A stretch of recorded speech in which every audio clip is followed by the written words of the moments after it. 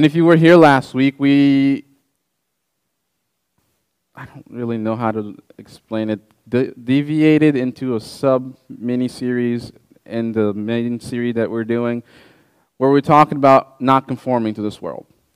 And this passage comes out of Romans 12, verse 1 and 2, where it says, verse 2 says, "Do not conform to the patterns of this world, but be transformed by the renewing of your mind."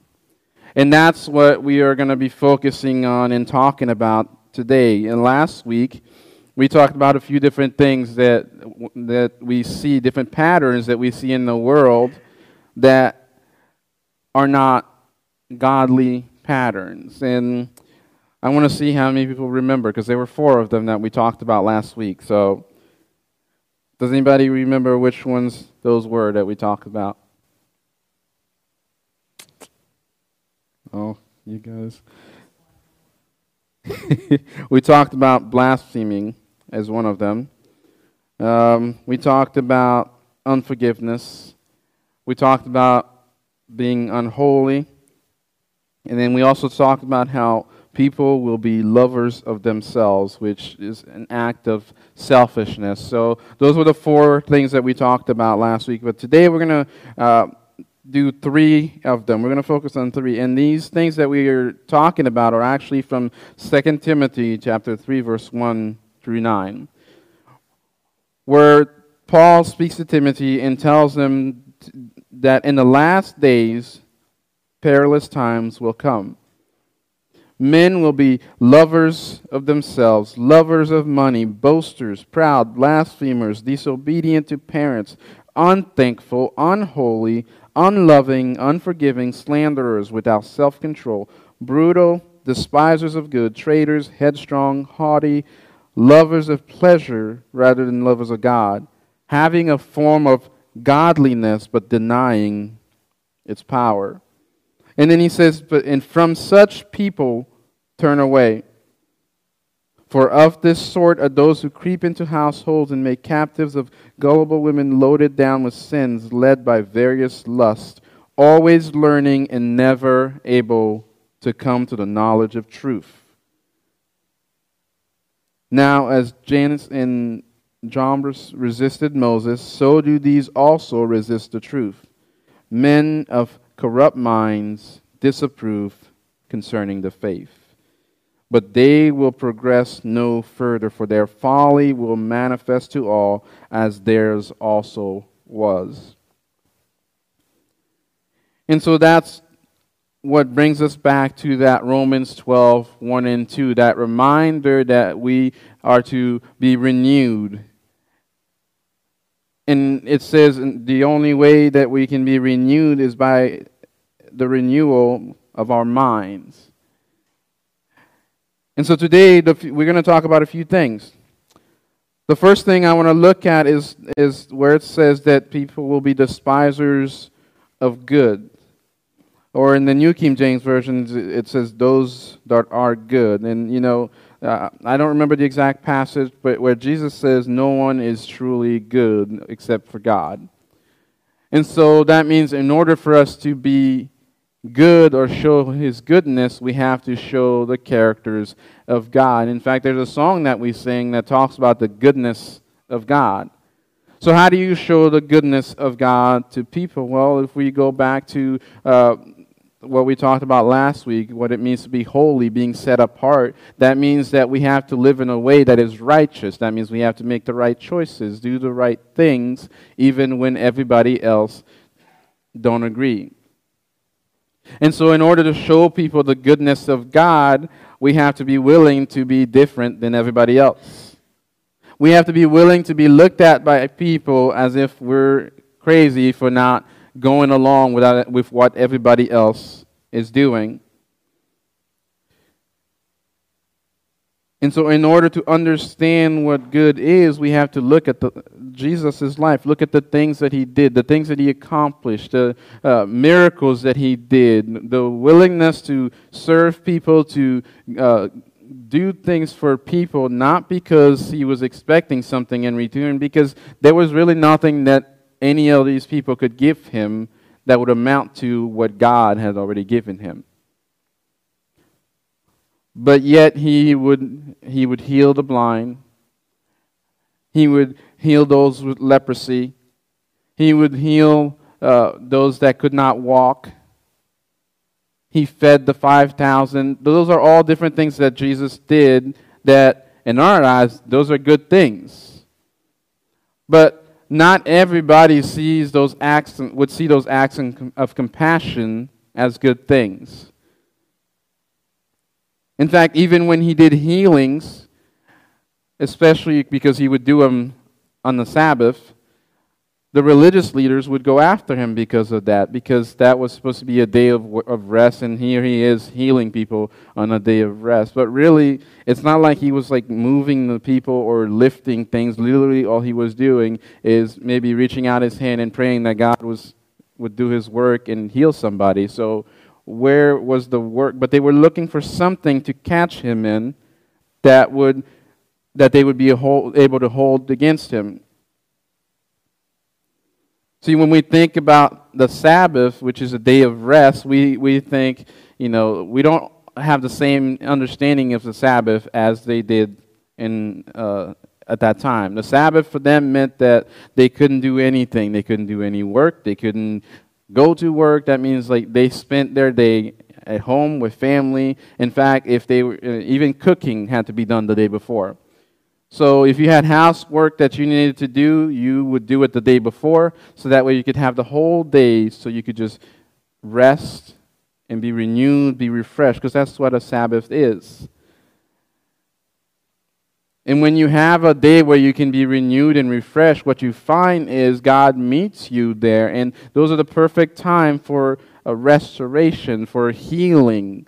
Not always the physical healing, but sometimes after a long week of dealing with people, you need a little bit of time for God to just give you just a fresh look on everything. And so the day of Sabbath, he told us that it's supposed to be holy, which means it's supposed to be set apart. We're supposed to honor it, but we don't do a very good job at honoring it.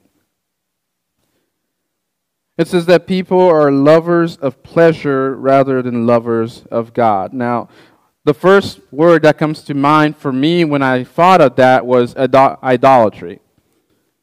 The idea that people would put everything else in front of God.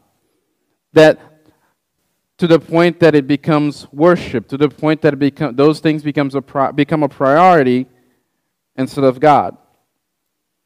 So I want to ask you guys a question, and if you know your 10 Commandments. What are the 10 Commandments? Can anybody tell me one of the 10 Commandments?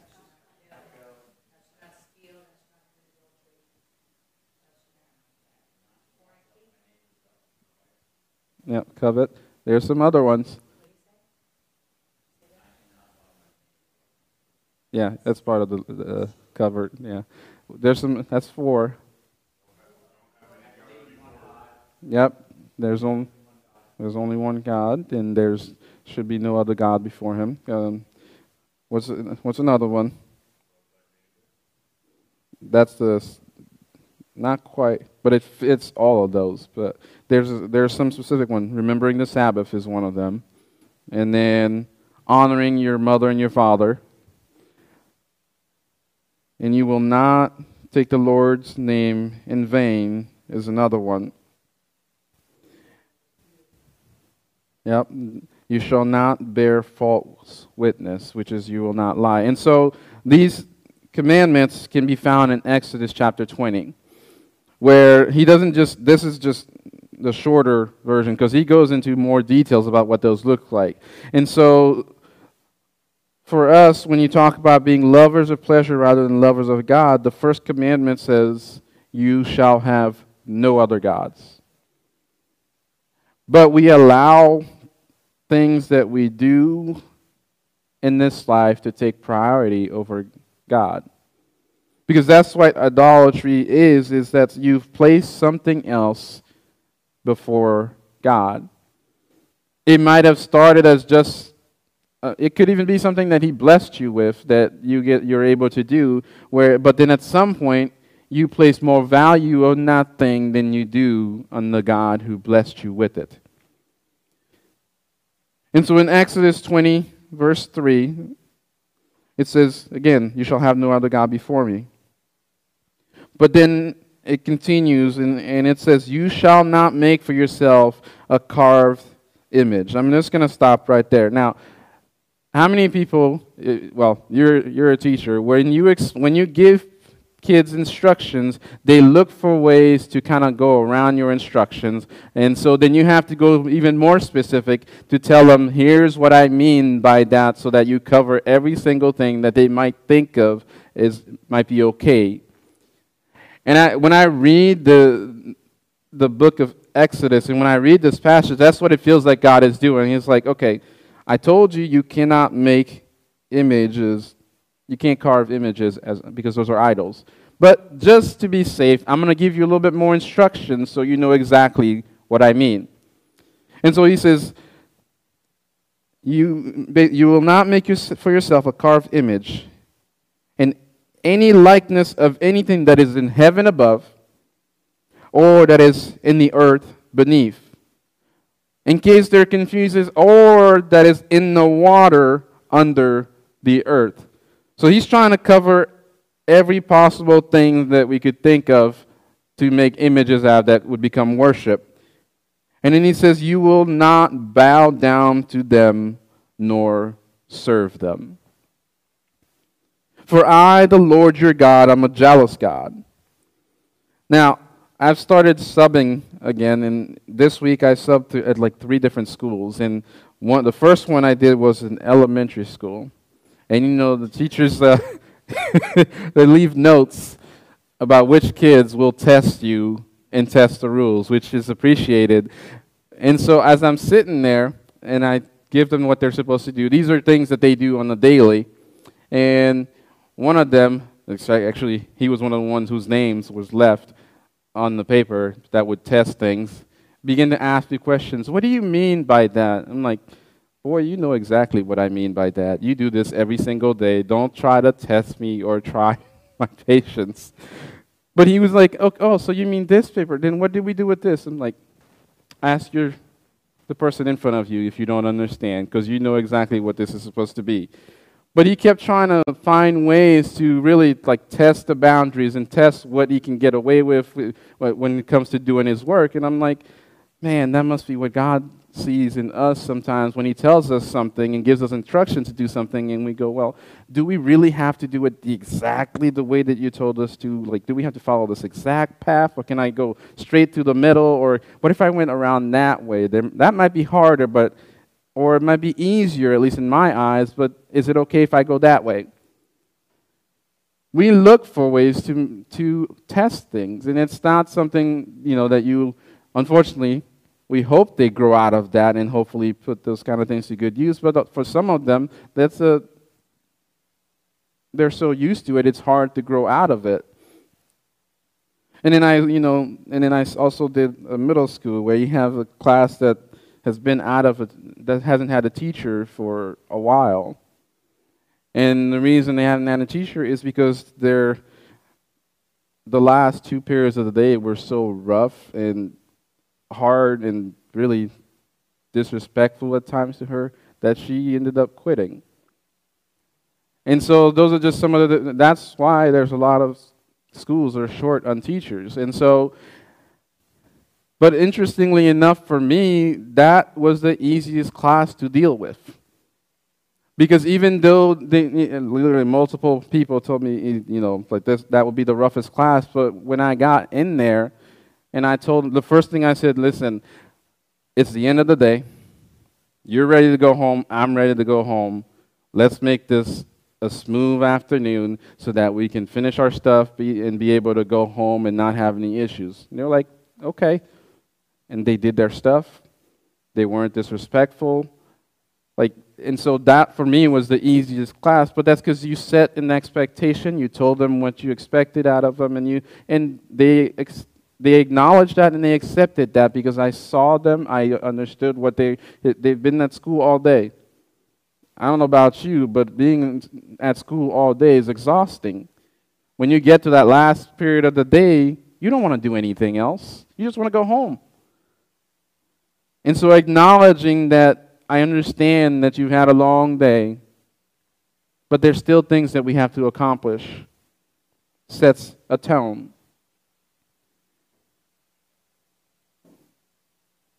And so when God tells the Israelites, in turn really showing us these examples of what not to do, what not to make idols of. Nowadays, we may not make idols out of images, but there are other things that becomes idols in our lives, and sometimes it can be our jobs. And sometimes it could even be our family. That's not to say you don't love your family and you care for them, but there are times where we put our families above God. See, God wanted to make sure that we understood what He expected of us. See, the dictionary describes idolatry as the worship of someone or something other than God. Now, He tells them to not bow down to or nor worship them. Now, you may not bow down to your job or to the different things that you have in your life that have taken priority over God, but there are things that have taken His place. So as I was writing this, I thought of a question for you guys, and it's really up to you how you view it, how you answer it. You're not right or wrong. I just want your opinion. Can going to church turn into an idol? Think about what being an idol means, and then think about how that can become an idol. How often do people go to church because that's just what we do? We go to church, we sing, we listen to a message, we leave, go have lunch, and then we go through our week, and then you don't see them again until the next week. And so, are they truly putting God first when they step foot into the building? Because it's not necessarily about the building itself, because this is supposed to be a temple where we come and we meet together and we be in God's presence. So the worship, the songs that we sing are all to lead us closer to being in God's presence. I can't count the number of times where I would be leading worship, and I would avoid looking at people because sometimes it was almost discouraging. Because I would look out and I would see people just like... And as a person that's leading people and trying to get them closer to God, or in that moment, you can't help but question, am I doing what I'm supposed to be doing? Am I doing it right? But there are people, that's exactly what it is. Church is routine. But God wants more out of us than just routine. He wants us to value the same things that He values. He wants us to see the value in Him first, which means that we go to church because we have an expectation of meeting God there.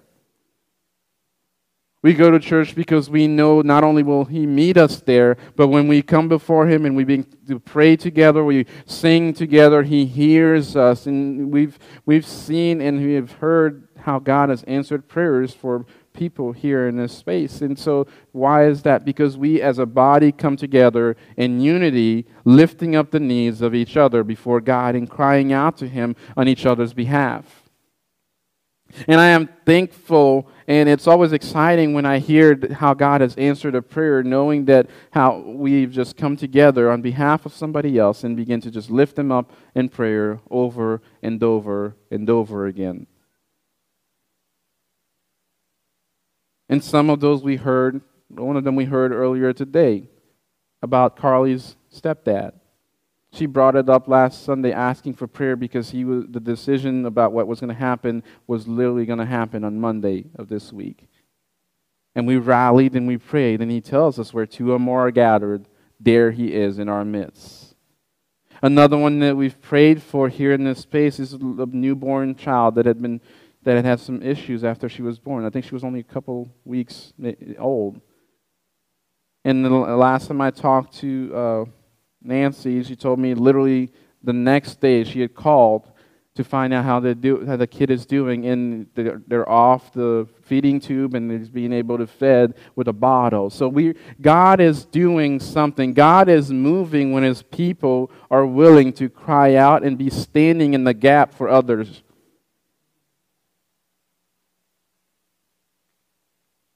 He's looking for us to respond and not just participate or just show and be there. Not just be, we don't have pews, but you used to call it pew sitters, where we put our faith to action.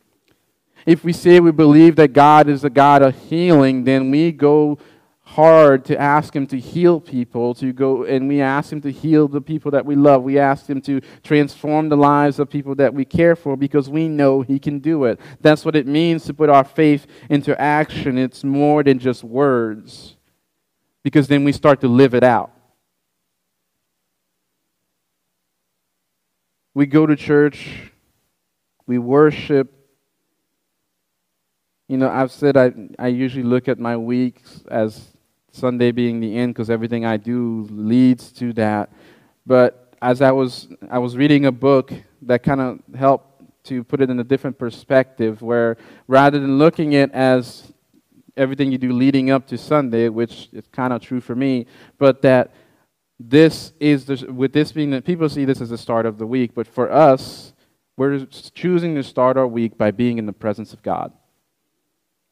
And when I read that, it shifted my perspective and helped me to look at it differently, to where this is a moment where I can come to God. Yes, I look at what He's done throughout the week, but now I'm looking ahead to what He can do in the next week, what He can do as He leads me throughout this week. So, what are some things that have become idols in our lives or even in the church? And that's what we're talking about when we talk about the patterns. There are things that have become idols, but that are not godly. Because we're trying to be more like Him, more like God, more like Jesus in the way we live. And so we have to look at our lives. We have to look at the things in this world and be able to say that is not of God. And this is what God expects of us.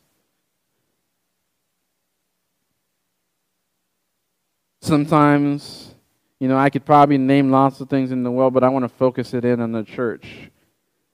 How often do we place values on traditions more than we do in the actual church? That's not to say that traditions are bad things, because it's good to have traditions.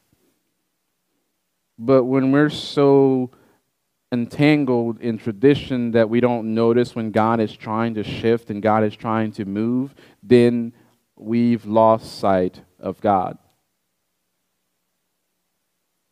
See, I believe God is moving even not just in this place, but in His church. But if we are not open to what He's wanting to do, then we are just going to miss out on His movements. See, some things that people hold on to sometimes can be the way seats are arranged, preferred music styles, or our own personal comforts sometimes takes priority over God showing up in His service. And I say that because I have seen it.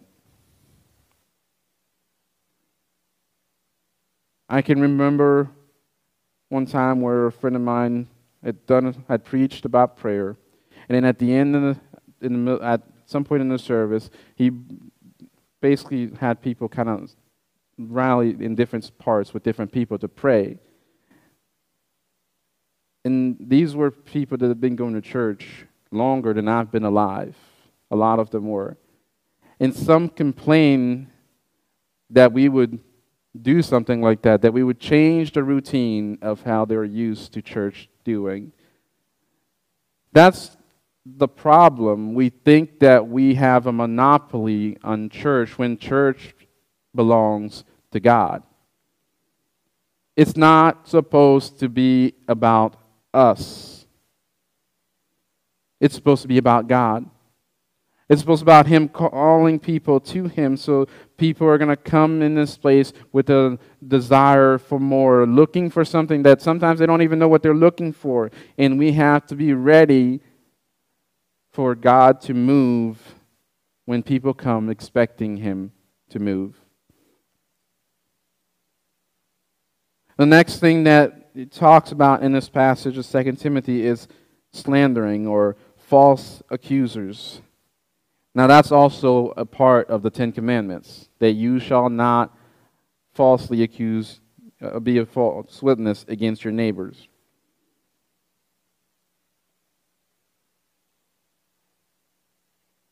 It says, don't accuse people of wrongdoing or place false testimony against your neighbor. Sometimes people use their powers and influence to get what they want and trample on other people, or ignore what others that don't meet their expectations have to say. We have to remember that we serve a God that is just, so he sees the wrongs that are done, and he fights on our behalf. In Leviticus 19:15, it says, you shall do no injustice in judgment. You shall not be partial to the poor, nor honor the person of the mighty. In righteousness you shall judge your neighbor. To put it simply, you treat everybody fairly. Whether they, whether they're rich or poor, you treat them the same. See, that's not what we see in our society. We see it the other way. People with status, and those are elevated. And those that don't have status are sometimes looked down upon. But God says, that's not the way I look at people. That's not how I'm going to judge people. Whether they have a whole lot of money or have very little, doesn't matter to me. What matters to me is whether they are righteous. Whether they are treating their neighbors in a fair way.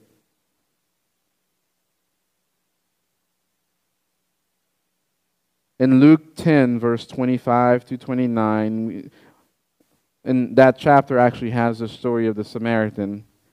But leading to that story, it says that a lawyer stood up to test Jesus,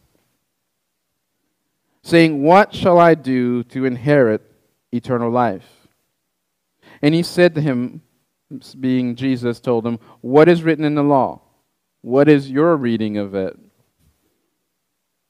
And so the lawyer answered and said, you shall love the Lord your God with all your heart, with all your soul, and with all your strength, with all your mind, and your neighbor as yourself. And so Jesus responded, you have answered rightly. Do this, and you will live. Now, you would think he would accept that answer, because Jesus basically switched the question back on him to see what he knew, because he was trying to test Jesus, and Jesus said, well, how do you read it? And then Jesus reaffirmed that's exactly what it says. Now again, just like we talked about how kids like to push the question to kind of get a different response, he goes, well, who's my neighbor? Like, I know you said to love my neighbor as myself, but what do you mean by neighbor? Are you talking about the person that's right next door to me? The person I work with, the person that I see at the supermarket? And so rather than just giving them a straight-up answer, Jesus gives them the story of the Samaritan. Now, knowing the history between the Jews and the Samaritan, which mean at the time that they did not get along, the fact that a Samaritan would do what's right to help somebody in need, where the leaders that walked past them were probably of Jewish origin, and they just walked the other side. That probably was like a smack in the face, saying that essentially the people that you don't like sometimes are more willing to help people than you are. Think about that for a second. The people that you don't get along with sometimes are more willing to help others than you are. That's harsh and really hurtful, because We consider ourselves to be Christians. We consider ourselves to be, we want to do what God tells us to. We want to do what He leads us to. But nobody wants to hear that. So our neighbors are not just the people that lives right next door. Our neighbors is basically anybody that we encounter, because we all need Jesus. And how are we going to reflect the characters of God to people if we're not purposeful in doing so? See, it's easy to justify ourselves and say, well, this person, they hurt me. Why do I have to treat them the same way as I treat this person?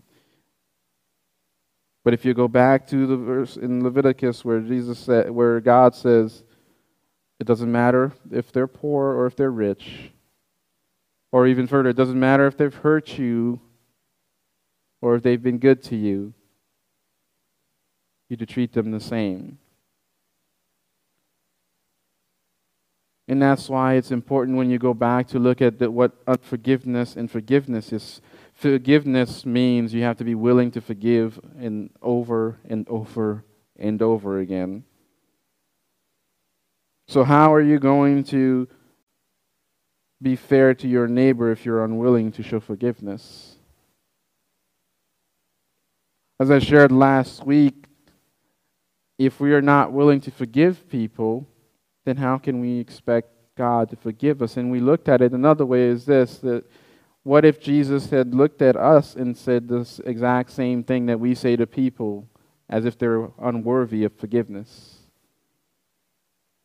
None of us were ever worthy of His forgiveness, but yet He freely gave it to us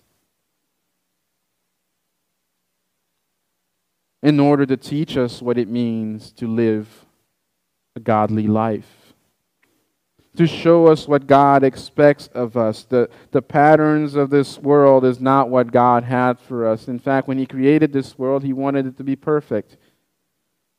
But then sin corrupted this world. In fact, we are all born with it. We're born in it. Think about the little kids that they learn that some of their first words are mine, even if it's not theirs. This idea and this desire to take sometimes of things that are not theirs, it's a selfishness. It's not taught. It is born with, because that's what sin does. It corrupts the character and the image that God has set within us. And so in order for us to become more like Christ, then we have to daily make choices that leads us closer to Him and not away from Him. The challenge is learning to be more like Him while dealing with everyone else. Because if I didn't have to deal with people, I think I'd be able to do this. You know,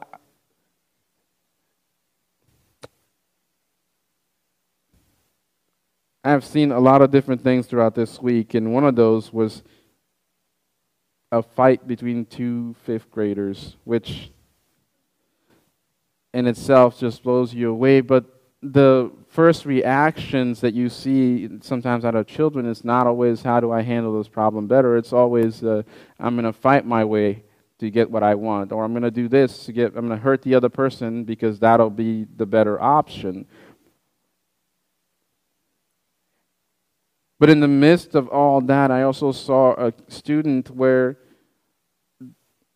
was really dealing with a lot in life. It just moved down here a couple months ago, and so they're new to the area, and she shared with me that sometimes she just has bouts where she's just feeling sad. And usually it's during the day at school, and so she'll just go off and sit somewhere. And so I saw her sitting there, and she had a paper, and she was writing something down, and it was not positive. And these were things that she was writing about herself. And I got a chance to sit down and talk to her and kind of tell her, hey, The more you write those things about yourself, the more you start to believe them to be true. Because then the more you write them, the same things over and over and over, especially negative things, at certain points you start to accept that this is who I am, this is who I'm always going to be. And so I try to encourage her to shift that and write more positive things about herself. And then she kind of shared a little bit of why she's hurting and things like that. And I'm not going to share that because that's her own story and it's not my place to share. But that's the reality for a lot of kids today. They are hurting, but they don't always have a way to share that. And and unfortunately, there's only so much that a teacher can do because you have so many students to look after. It's hard to focus in on just the one and show them the love that they need in that moment without ignoring what's going on in your classroom. And it's difficult. And I know it was hard for me, and I was only subbing. I don't know if I'll ever, see this kid again, but I've been praying for her, continuing to lift her because I want God to show her that she matters, that her value is not placed in other people or in other things, but in the way that God created her and sees her. So that's why Paul reminds us to not be ignorant. There's a lot going on in this world. There's a lot going on in the lives of all these students, all these kids. They just need more love, or even more reminders of how much they're loved, how much they're cared for, that God created them for more than what they see themselves as now. And stuff like that is not always easy for me personally to just look past. Because I have a daughter, 2 of them, in fact, and I don't want them to ever get to a point where they feel those same feelings. This kid was only 11 years old, and her views of herself were not positive. And that's the truth for a lot of students and a lot of kids. That's why there's such a struggle for identity today, because they're looking to be recognized. They're looking to belong to something, to somewhere. But they don't know that they could belong to the Father. And so we may not all get an opportunity to be the light to a student, but you get an opportunity to be the light to somebody. You may not know their whole story, but you can show Christ to them, even if it's just for a minute or 2, to show them that they're valued in the kingdom of God. See, that's what we are called to do. The church is supposed to be the leading example of what Christ looks like in the world, not the ones that follow everything else and do what everybody else is doing. See, people are hungry and looking for something. It's just they turn to the wrong things. And we have to show them that God is the one that they're looking for. We have to show them that what they're looking for can be found in the Savior, in the one who can transform their lives. It doesn't mean that everything becomes easy and simple afterward, but it certainly makes walking through life a whole lot easier because we know we have Him on our side. So my challenge for you this week is that simple question that Jesus asked the lawyer. Who is your neighbor? And are you showing the love of Jesus to them throughout the week?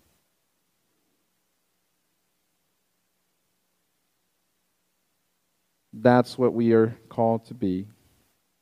That we not conformed, but be transformed by Him. And as we close today, I want that to be on our mind. I want that to be a reminder to all of us that we would be willing to show the love of Jesus to everyone. That we would be purposeful, and that we continue to go after him with our whole heart each and every single day. I want to take the time to pray, but I also would like to pray for Nancy as well, because she's leaving this Wednesday to do for some procedures, because she's not doing well, and so I want to surround her in prayer, and so we're going to pray, and then I'm going to head over there, and I want to surround her in prayer.